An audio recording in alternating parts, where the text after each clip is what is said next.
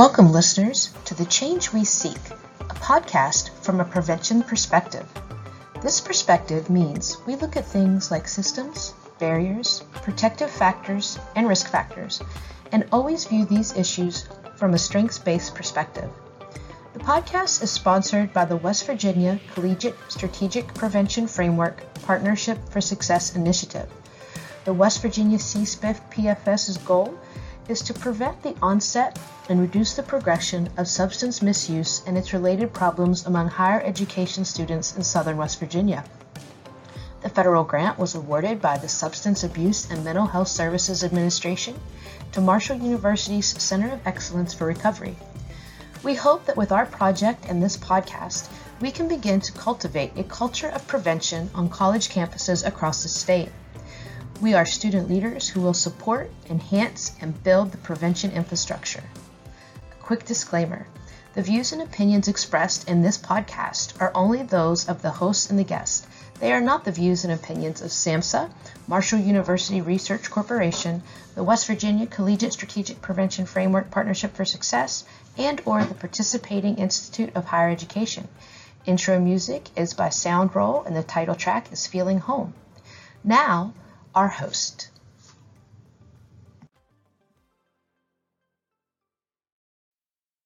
Hello, everyone. Thank you for joining us on The Change We Seek, a podcast from the prevention perspective. I am your host for this episode, Madison Taylor. Unfortunately, my co-host Lily could not be with me today due to stressors, which is quite normal this time of year, especially for us college students. So the topic we're going to be discussing in this episode is going to be prevention strategies and practicing what we preach. So the main prevention method that at least I try to target, especially here on my campus, is mental health and how to deal with it, or managing stressors, trying to find positive coping mechanisms, and trying to increase the protective factors on Concord's campus. So you might be asking yourself, I don't know if I have good ones, or I don't know if what I'm doing is right. And that's totally okay. Everyone is completely unique and different. I'm just going to give you a couple of examples of what I like to do for my self-care and what I'm practicing with the positive coping strategies and protective factors. So let's dive right in. So the World Health Organization defines self-care as the ability of individuals, families, and communities to promote health, prevent disease, maintain health, and to cope with illness and disability with or without the support of a healthcare provider. Now, I chose this definition because I feel like it properly defines self-care, but it's totally okay if you don't feel like it defines your type of self-care. Everyone is different. I know, especially right now, if you're a college student like me, there's finals, there's the pressures of holiday shopping, of trying to get everything packed and moving back home. So it's a very stressful time. A lot of mental health problems and anxiety appears during this time of the year or semester. So here's just a couple of my self-care tips and things I like to do to de-stress.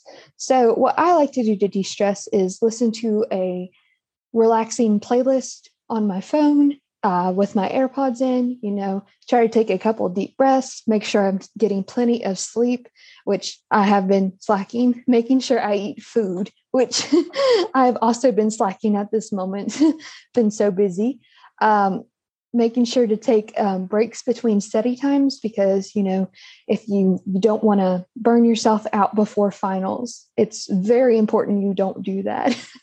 You also, what I like to do is not necessarily meditation, but just take a couple of deep breaths in the morning, make sure I, wash my face and get regular hygiene. So just a couple of my tips and tricks to make myself, feel good. But feel free. You don't have to follow my self-care tips. You can find your own. Pinterest has plenty, trust me. Another thing that is important when talking about prevention strategies is developing positive coping strategies. Now, I'm going to be honest, everyone. I have struggled in the past and I'm still struggling with positive coping strategies. And that's okay. It's okay to struggle. I have been working on it though, and it's been a long process. So if you're not sure what a positive coping strategy is, it's anything that helps an individual deal with stress or negative aspects in their life while keeping a positive self-image. So just a couple of common strategies that people like to use, and some of them I need to work on, like asking for help. Yeah, that's a big one for me. Taking responsibility for actions, expressing emotions, another big one. Talking with a trusted individual and utilizing the problem-solving skills, and it can even be distancing yourself from a stressor for a short period of time. So it's just anything that helps you take a breath and positively deal with these not so favorable situations. So like finals week. Another thing that can help with prevention strategies is increasing the protective factors. So you may be like me when I first started this job, and what is a protective factor? Well, I'm glad you asked. Protective factors are just characteristics within an individual or family or school or even community that help a person cope successfully with life challenges and existing risk factors. So this could be anything like staying close with your family, or a risk factor could be like you're not as close with your family, you don't have the best home life, and that's okay.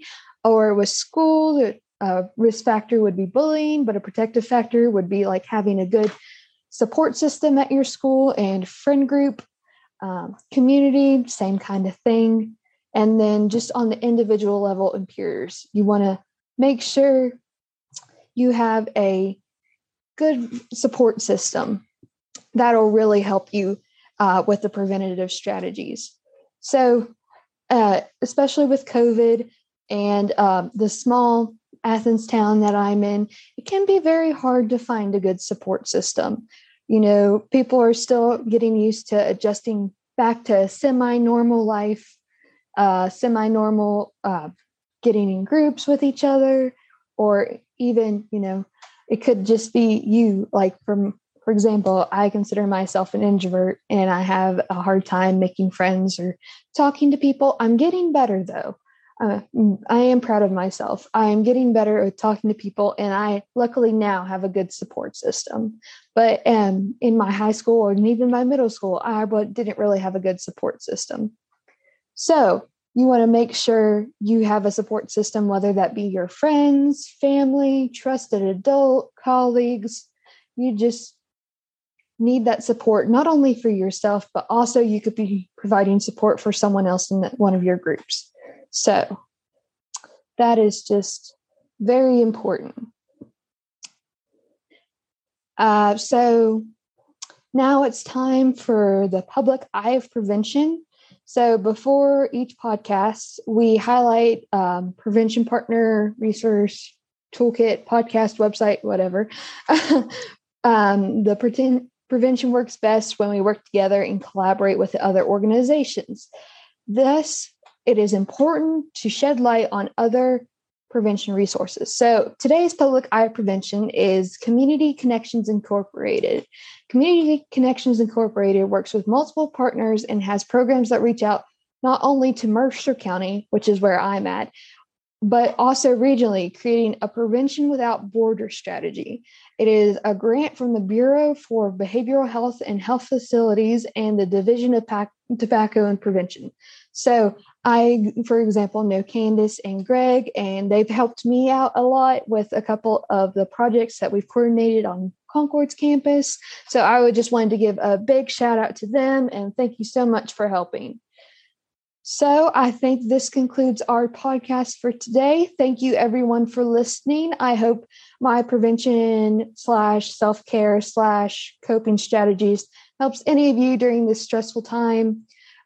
And I also hope that everyone has a happy holiday season and tries their best to remain sane during this time. It'll be okay. We'll get through it. Thank you all so much again. Thank you again for listening to our podcast. And please visit our Facebook page, Instagram page, and our website at www.muprevention.org to learn more about the CSPIF PFS initiative and upcoming events and activities happening on your campus. Learn how you can help us to support, enhance, and build the collegiate prevention infrastructure. Again, the views and opinions expressed in this podcast are only those of the hosts and guests. They are not the views and opinions of SAMHSA, Marshall University Research Corporation, the West Virginia Collegiate Strategic Prevention Framework Partnership for Success, and or the participating Institute of Higher Education. Our track is by Soundroll, and the title is Feeling Home. Thank you.